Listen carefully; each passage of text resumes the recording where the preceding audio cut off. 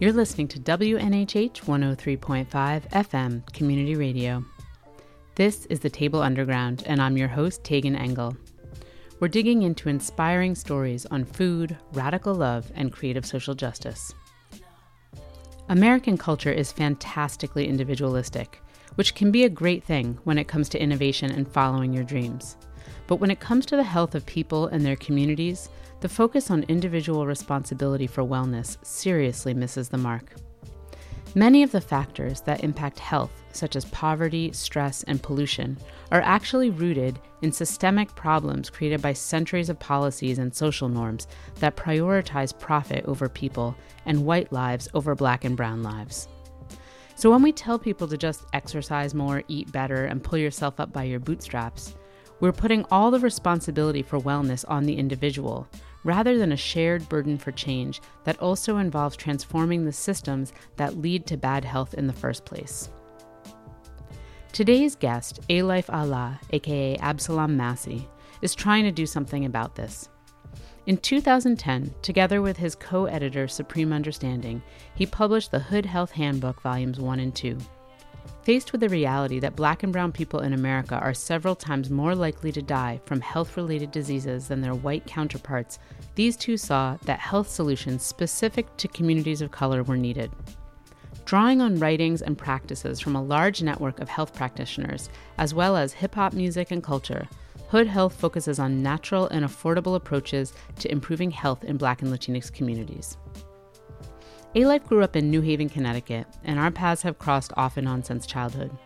His journey into health justice work has been expanding over the past few years through becoming an environmental leader with Outdoor Afro, public speaking at the Yale School of Nursing, and starting the Hood Health podcast. Alife is at a pivotal moment in his journey, stepping into his full passion in this work. I invited him here today to talk about Hood Health because, as he says, it's important for people to hear directly from us versus someone who just writes a thesis on something they haven't actually experienced. Hello. Peace. Welcome. Thank you for being here. Thank you for having me through. Yeah. So I've known you since childhood, but there's a part of your story that I don't actually know very much about, which is what has led you into this work that you're doing now in your life. And I was wondering if we could start off by telling us a little bit about what inspired you to write Hood Health and to start doing this really active work on health in communities of color. It's an interesting question because I get asked it all the time, and I kind of have to revisit that point in time of my life. I had asthma really bad growing up, really bad. I took a lot of medicines, inhalers, this nasty pink medicine that just even thinking about it, yeah, it's a problem. Yet I was still the fastest kid in the hood. I would have an asthma attack and have to go inside afterwards, but I didn't stop me from racing all the time. And when I got into high school, I wanted to run, do track. And someone mentioned something about if you cut dairy back, your asthma will, decrease. I was like, really? So I tried it, and I got off of all medicine, asthma medicine, and I became Allstate. And at that time, I was like, wow, I wonder if I could hack my body in different ways, what would happen? So, I that's why I started kind of experimenting with health things, different diets, different things like that. Yet it wasn't probably until several years later that I took my personal reflections in terms of health, in terms of with me, and looking at the community as a whole. And I started to look for things that spoke toward Black and brown people in terms of health, and it really wasn't anything that was out there. And the stuff that was out there, to me personally, was a little too flaky for me. And it wasn't relating. I was like, it's either was extra bougie type or just extra too much in that stratosphere. And I ran across a book by Dick Gregory, Cooking with Mother Nature, Another Nature, a Mother Nature. It's out of print now, and I lost my copy. So if anyone has a copy, would like to gift it to me, please send it my way. But it was a great book because it was just down the earth, straight, common sense almost, you want to say, elements in terms of how to deal with health. And it made me realize that you don't really have to do the whole PhD talk with health to relate to people, because the people who are sick, all of them don't have PhDs, you know. And then I realized, then it clicked. It was like, you grew up on hip hop and you've been hearing all of these little gems come through hip hop all of your life. And then it was kind of just like an epiphany at that moment, and wanted to bring it all together at that point. You know? So tell me a little about what are some of the lyrics? Oh, well, you know, it's funny when Brian Terry was here and we were talking, we both at the same moment realized a song that was instrumental in terms of our own growth and development, which was Beef by KRS-One, which ironically is making rounds again on the internet. But GZA from the Wu-Tang Clan, who is vegan, is reciting the lyrics. And so a lot of people have thinking, you know, from later generations, I think that he's the author when it's actually KRS-One. And I can't recite the lyrics off the top of my head, but the key thing about the whole song was, it wasn't just about don't eat beef, you'll feel better. It was about talking about the whole farming industrial complex. It was talking about, you know, the chemicals that was put into beef. And this was like really the first time that I was getting this connection between that, you know, wait a minute, it's larger than just your diet, you know, that song. And then, you know, X-Clan has little lyrics, you know, living off the earth, eating herbs and fruits, little things were just thrown in there left and right. And then, and as I took it larger, I realized that a lot of that, the environment by which hip hop was birthed in is the same environment that I grew up in. And therefore, a lot of the same issues that are talked about in hip hop, of course, they would be about health, because they come from the same environment in terms of racial health disparity that I come from. So making all those connections was just like, it was just incredible to me. You know? Why is it so important to you, and why do you think it's important for the Black community in terms of those lyrics and those topics being addressed in hip hop versus like in health class at school or something like that? You know, it's funny because at one point, you know, Public Enemy, actually Chuck D was talking about how, you know, Black people need their own CNN. And especially now that we live in the time of, even though the growth of social media is immense, we also live in a time of a particular pushback in terms of fake news. You know, we live in a time in terms of where many of the media outlets we don't have control over.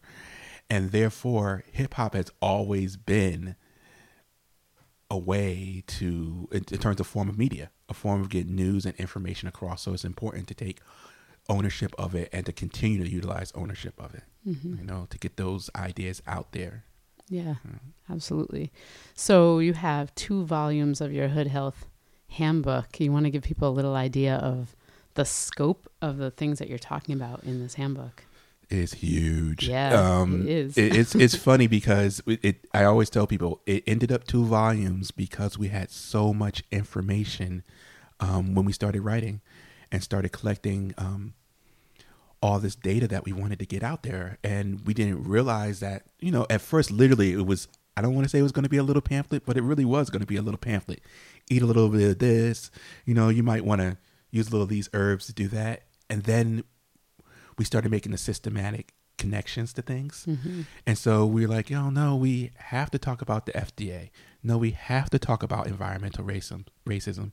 Oh no, we have to talk about women's health. Oh no, we have to talk about mental health. And the more and more that we kept going, we realized that there wasn't any books out there that was bringing this all together at one place. And the Hood Health Handbook was actually only the place mark for the title that it was supposed to be. But then we realized that that's what we wanted. We wanted it to be hood versus urban, because the use of urban nowadays is utilized pretty much to erase Black and brown people. The same way, like in music, you know, like growing up, you had R&B, you had, you know, rap. And then all of a sudden, mid-90s, they kind of changed. And it was like, oh, urban music, you know, that's kind of like extracting the cool factor without addressing the labor that goes into the work itself.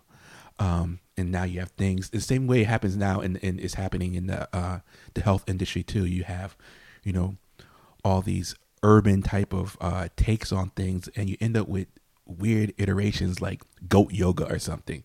And then I put urban. It's horrible. So we decided to keep hood. We want hood there. We want. So you're trying to be explicit that this is for Black and brown people, and generally the hood is exactly is that community. Mm-hmm. And the hood is indigenous, meaning that when you talk about the traditions of Black and brown people, the core in terms of their traditions that links them throughout their lineage is preserved in the hood. Versus if you're going to upper middle class or upper class communities, even Black and brown communities, they're preserved there. And we want to refocus that the answer or the solutions, we have to bring it back home. Like many times it's right in front of our face. It's right there, and we wanted it to be a handbook also. We wanted to make sure that we weren't also just laying out all the problems. We wanted to make sure that we were also focused on the solutions and making sure that people were focused on having that insight in terms of like, no, we're going to just not complain. We're not just going to fall into a rut of just rehashing, our ills. Right.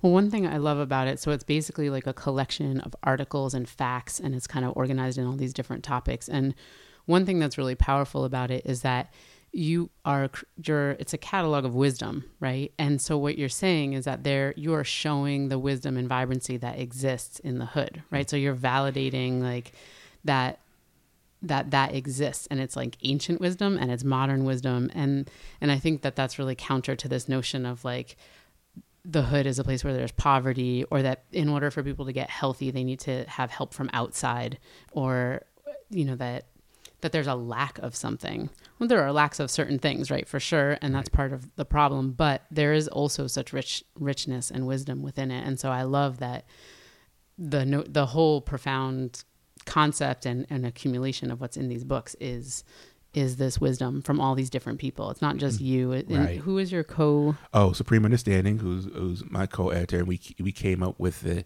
whole concept together while we were just figuring it out in terms of, like I said, the books that were out there at the time. And it's funny because at the time I was working at Barnes and Noble, so I seen all the books that were out there, and I was like, oh, this is not it. This is not it.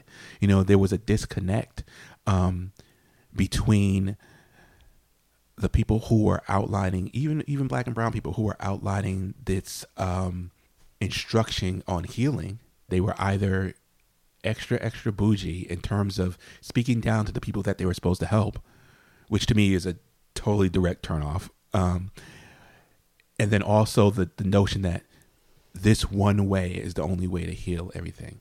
And there's also, from those particular books, there's lineages nowadays of people like that exist. And I have for lack of a better term, I have beef with them. I have issues with them. And then there was the other side, like I said, that was just very, very, I'm trying to think of the phrase that I would use for it. It's just too convoluted. It's just too many different, I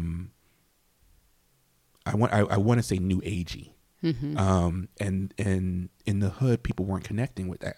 We saw right away that this wasn't going to work.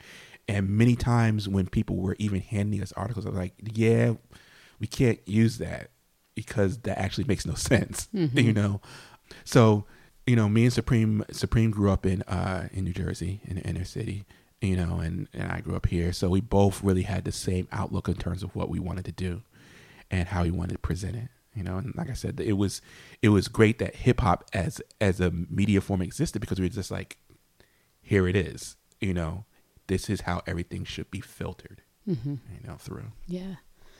So you were mentioning just where you grew up here in New Haven, Connecticut, and can you share a little bit about what your particular family life was like, and some of the things? I think your parents are really rooted in the church, and how that is informing the way that you're working. Well, my father was a minister.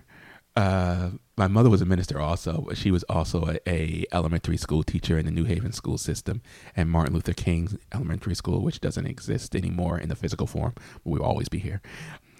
And this particular church that I grew up in, my mother and father, and both sides of the family, actually on both sides, all my family on both sides belongs to this church that was founded in the early parts of last century.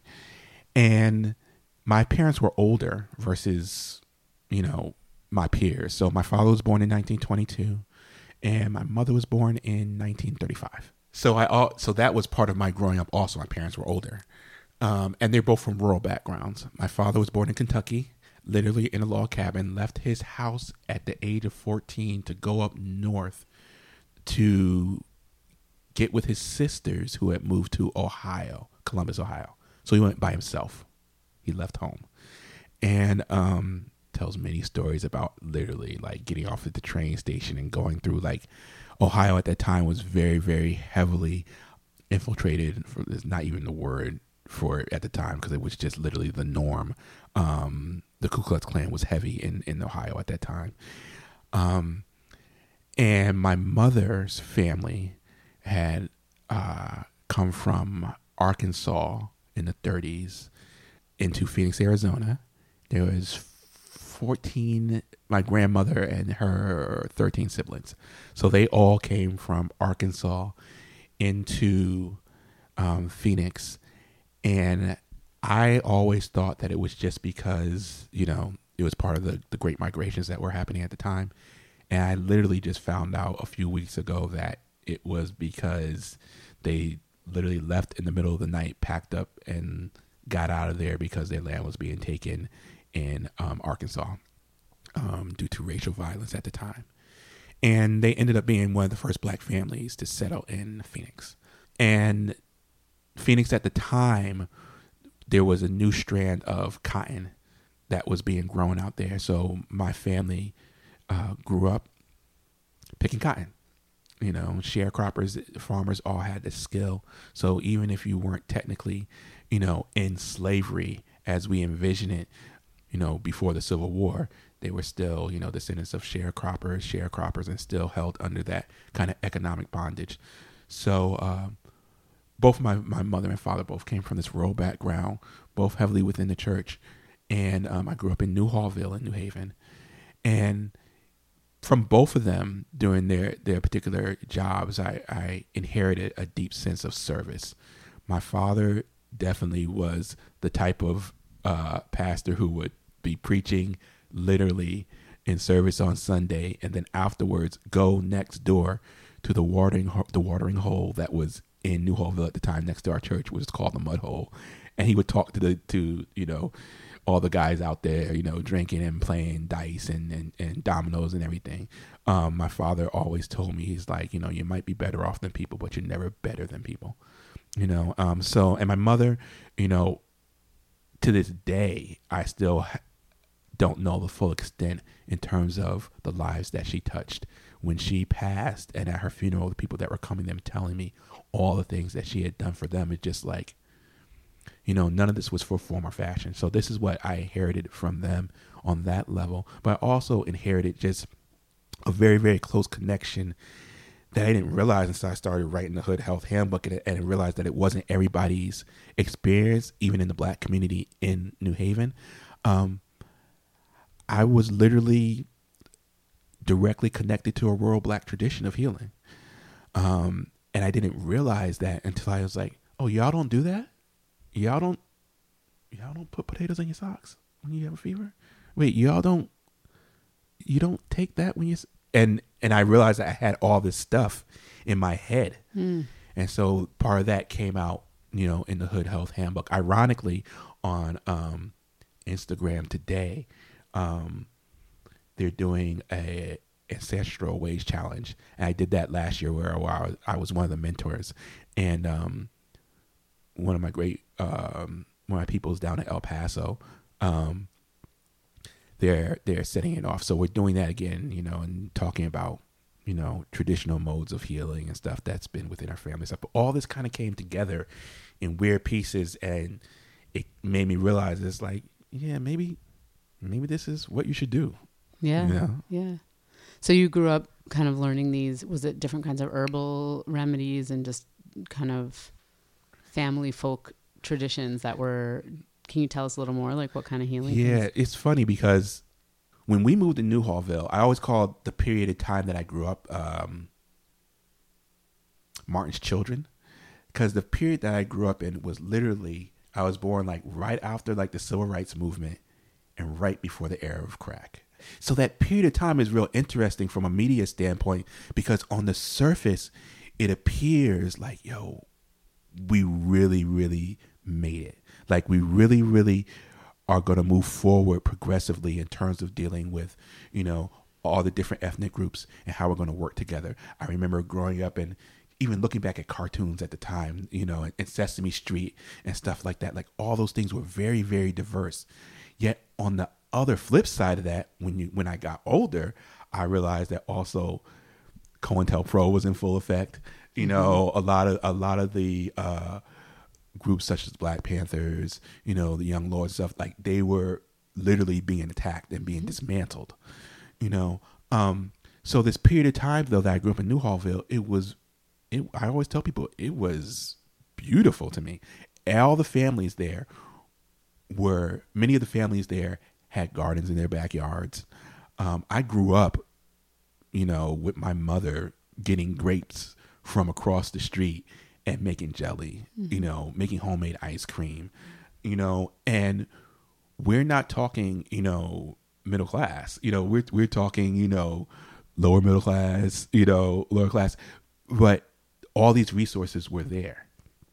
In terms of folk remedies and things like that, you know, when it came time for the change in seasons, and to this day, I'm not even sure everything she gave us, but, you know, you had to clean out the body. You were given kind of like different herbs to flush out the body to prepare for, you know, the winter. Also, in terms of what we ate during the winter time, the fall and winter was definitely different than what we ate during the summertime. So the soups and stews that we ate, like I said, we had a garden. We were getting freaking fresh vegetables out of our backyard. So this is all before I hear talk of like organic gardening and all these kind of things. Like, nah, we were doing it, you know, and then many things happened to make it so that those things were starting to be removed from the whole landscape, you know. And Newhallville is kind of different versus other neighborhoods in New Haven, you know, because in Newhallville, you know, there are homes with backyards and stuff like that versus, you know, different projects at the time who wouldn't have the same setup. Right. Yeah. So jump forward into today. You have the landscape, as you're saying, of food and community and economics has changed pretty drastically from that time. How are you looking at the work that you're doing and the work that needs to be done and looking at the systemic change that needs to happen? You mentioned like environmental racism. You mentioned, you know, just the change of the food system. How are you talking about and thinking about that kind of systemic change? A lot of my work is informed because I'm a sci-fi head. I love science fiction.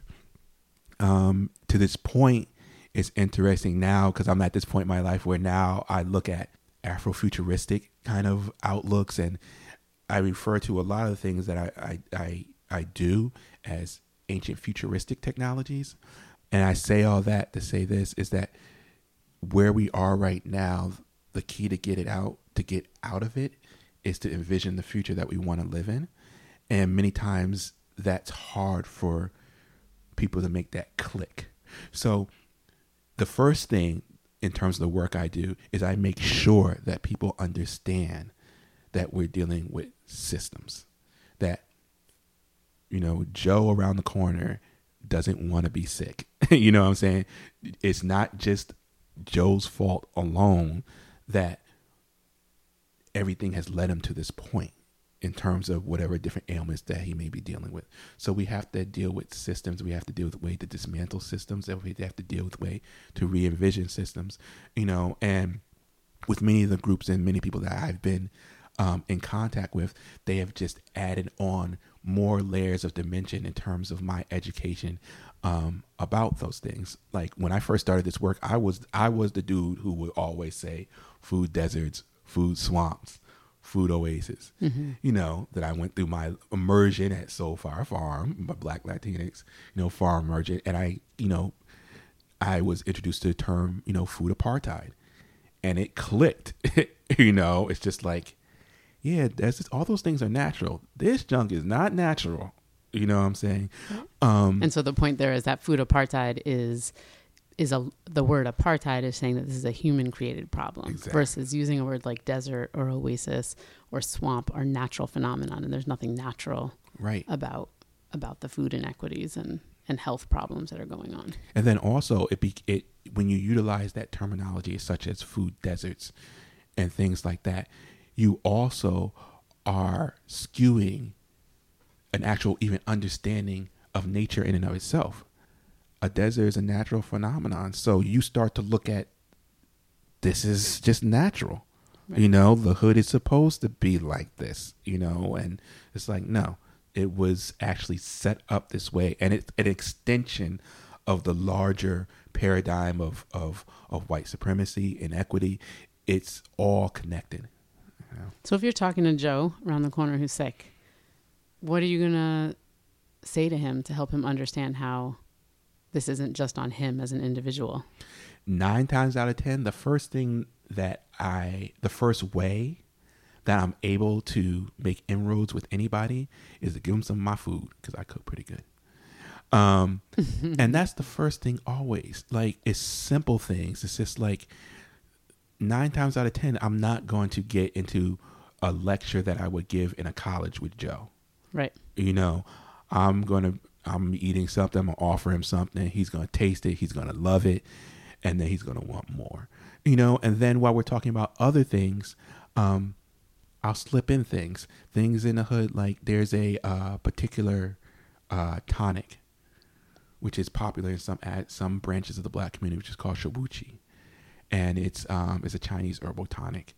And it has an interesting history of why it's even big in the Black community, because it made its way into the Black community through Chinese Muslims, and they were primarily the practitioners of particular forms of Kung Fu during the 60s and the 70s. They made that branch with different groups of Black Muslims, and we ended up drinking Shibuchi. It gives you a little buzz, but it's also, as a tonic, it's really good for like your reproductive area. If I'm drinking Shibuchi, I'm just going to mention it to Joe, and I'm going to mention the other benefits of it. And next thing you know, which is an actual truth, is one of the barbershops we're drinking Shibuchi at. You mentioned a couple of brothers in terms of how it would help them versus Viagra. Next thing you know, the barber is buying Shibuchi wholesale and selling it. Mm-hmm. You know, it's the same reason why if you go in corner stores, many times he had the little ginsengs with the little straw and stuff, those kind of little things. And then once they're doing that ginseng from there, then you can expand it. Then you can take them to the actual tea. Then you can actually take them to the actual leaf. Then you can expand and talk to them about different herbs. Then you can point out that, hey, wait, there's a herbal store right down here. I mean, there's a health food store, Edge of the Woods right here. Maybe let's take a walk on this top level here.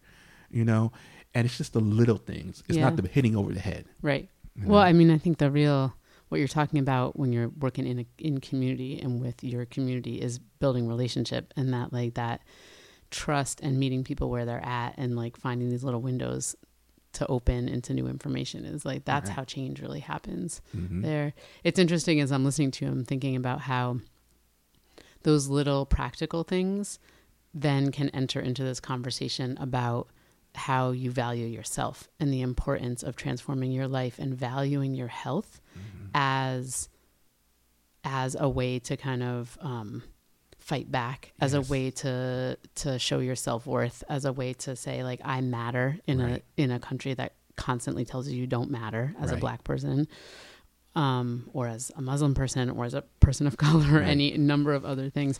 But that our health is so connected to how we feel about ourselves and how we're viewed in our communities. So it's interesting because that's the next level, that when I have particular larger talks and stuff that I can get into, then I can use the hip hop bravado speaking about health. It's like, yo, they don't want you to be healthy. So what you're going to do? You're going to be healthy, right? Like then you bring it there and then you make it personal. Like you said, Right. you make it personal, and then it's an ownership of your own health at that point. And once you have an ownership of your own health, then of course you're going to figure out ways that you want to increase your health, and then that will lead you many times to the topics that I end up talking about, the larger systematic things. You're like, wait a minute, like, oh, this is happening? This Right. is happening?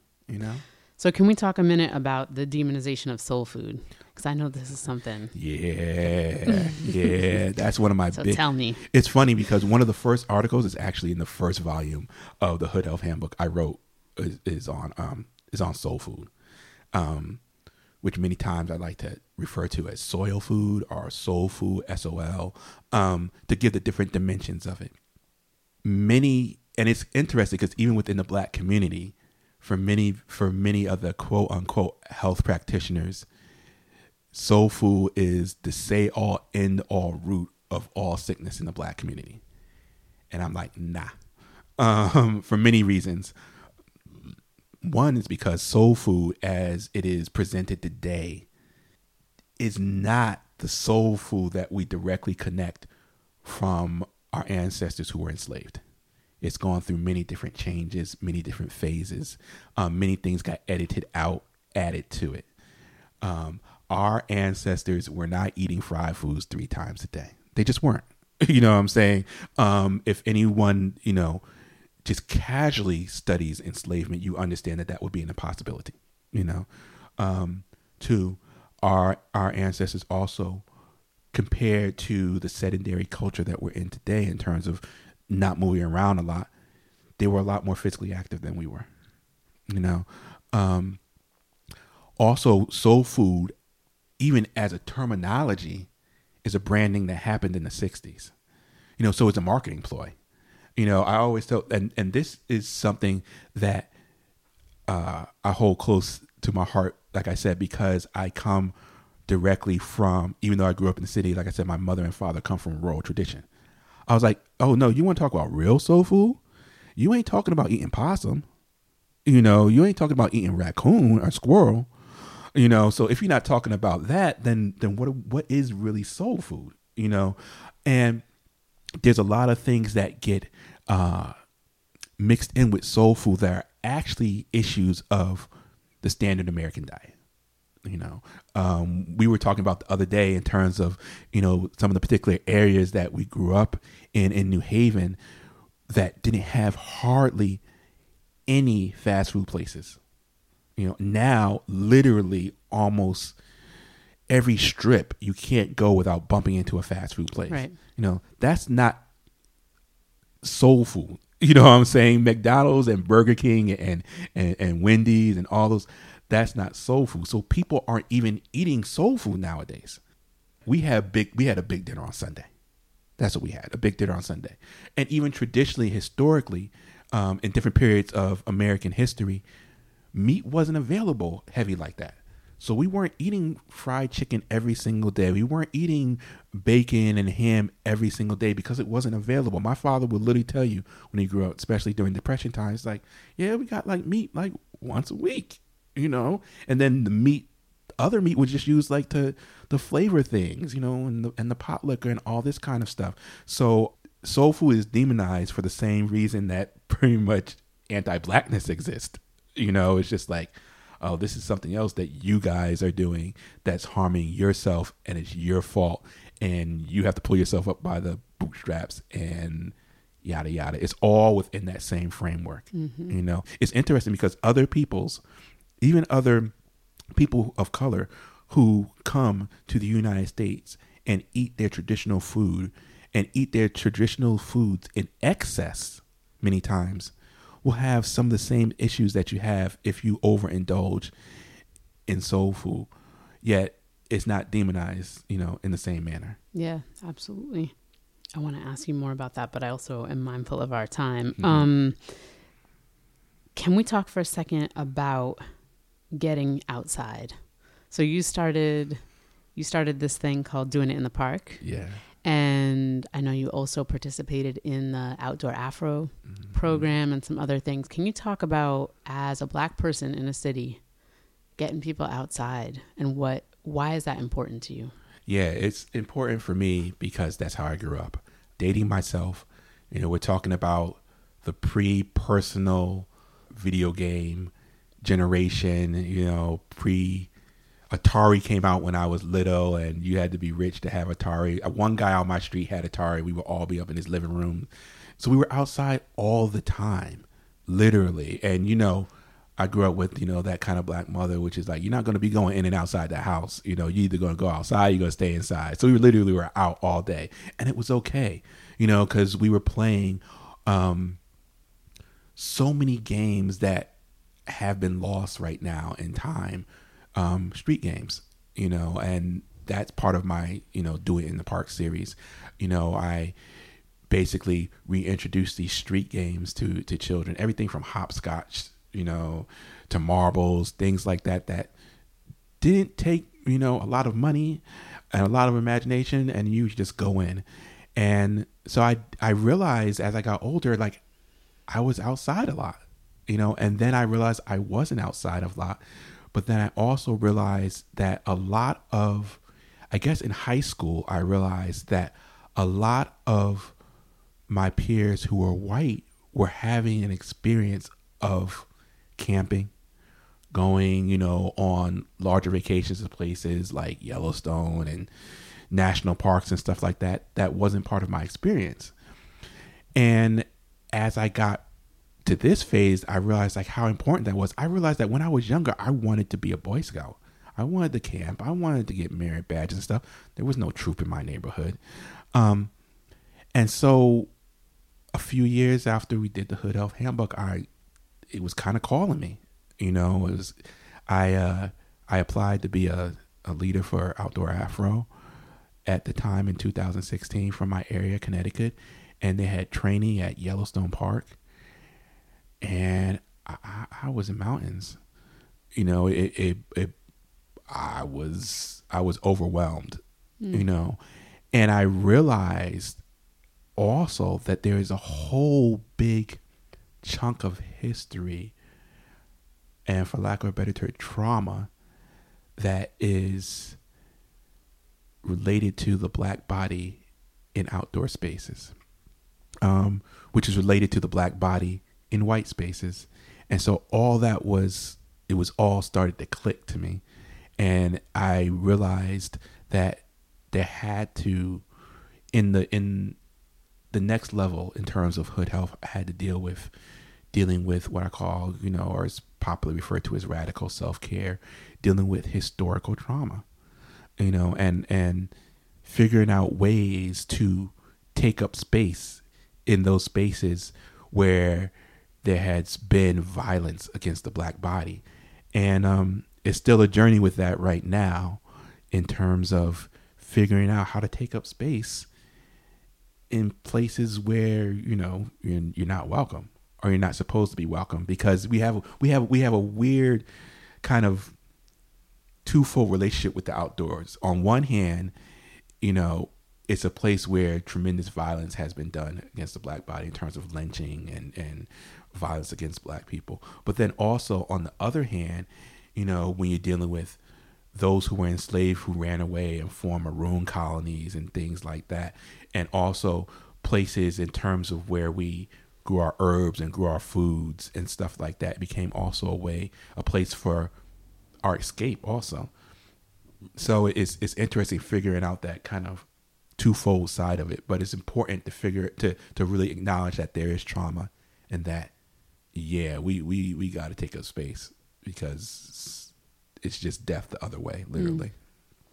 So when you're trying to get people out into nature and they have some sort of trauma response, or they feel like this isn't a place for me as a Black person or as a person of color, what are some of the things you do to try to both address that trauma and help people feel the positive effects of being out in nature? It's interesting because that happens so frequently that at first I didn't think it was going to be that heavy response from people. But people do not want to be in the woods after dark.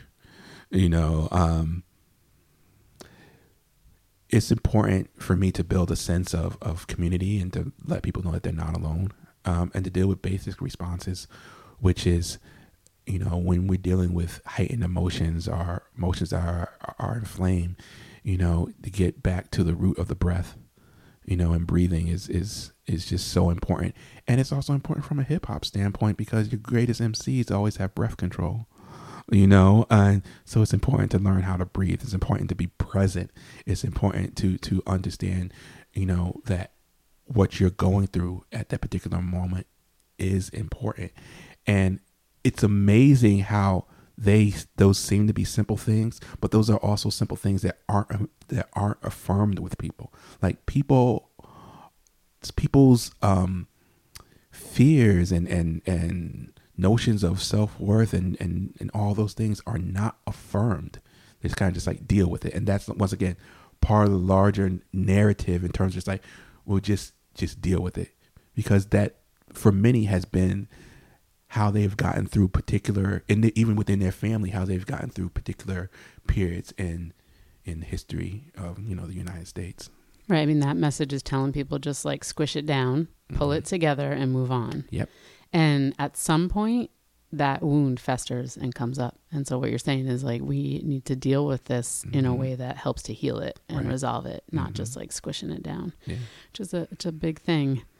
So you yourself are in this transitional point in your life right now. You're taking a leap into really following your heart's passion and this work with Hood Health. And I know this is just the starting point of it for you, but can you talk about like what are you hoping to come out of this? What's your dream?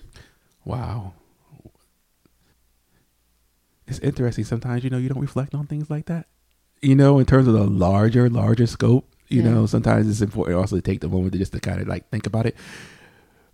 Where I'm working to push myself to and to get to is, one, to make sure that those parts of the communities that I'm a part of receives the treatments that they need. Whether we're dealing with historical trauma, whether we're dealing with present day trauma, and to make sure that I have the skill set to address those. And so that's part of what I'm doing right now, is that I'm doing a Hood Health expansive training for myself, which involves basically setting myself up as a student to learn, you know, herbalism, yoga, acupuncture, acupressure, and any other modalities of healing that I feel can be utilized for, you know, marginalized people right now. I'm also adding to that whole notion in terms of moving myself around. The whole notion of that I have to be rooted in one spot. Kind of taking that out of my whole view, and just going totally without the comfort zone and just going into it. And then also, of course, continuing my work, pushing with Hood Health in terms of the body of workshops and talks that I have, you know, on all levels. You know, the last couple of years, I've been fortunate enough to be able to speak at medical schools and nursing schools. And I'm going to continue to push the envelope to get to community groups and schools and things of that nature, because they need to hear from us, you know, versus someone who necessarily just writes a thesis on something that they haven't experienced, you know? Yeah, it's super important. Well, I fully support you in this, and I feel really honored to catch you in this moment where you're in the transition of developing all this work even more and committing yourself to it. And I thank you for sharing. Thank you. Thank you. So if people want to support you, you have a GoFundMe campaign right now, right? Yes. How can they find that? The website is thishoodhealth.com. And everything Hood Health, you know, you'll find there. You'll find Hood Health mixtapes. You'll find articles there. You'll find video there. All right. And people can check you out on Instagram, Facebook, and then you also have Spotify playlists. So if people want to check out some of your older podcasts are up there, and you're going to be launching out some new podcasts, right? Right. Tell us about that. Yeah. So we're going to be relaunching the Hood Health Podcast, and we're going to actually be doing it bi-coastal. I have a co-host who is from the Bay Area, and she's a yoga teacher. She's also Salvadorian, and she does a lot of work in terms of applying, yoga to the people. So we're going to build it up. We're going to be Hood Health from coast to coast. Excellent. So people can find you on Spotify and on your website. Yes. Thank you so much, A-Life. Thank you. You can find more info about this show and much more at thetableunderground.com. Listen in wherever you get your podcasts. Follow us on all the social medias, and if you like what you hear, please tell a friend and write a review on iTunes. Thanks for listening. I'm Tegan Engel, and this is The Table Underground. You're listening to WNHH 103.5 FM Community Radio, broadcasting from New Haven, Connecticut.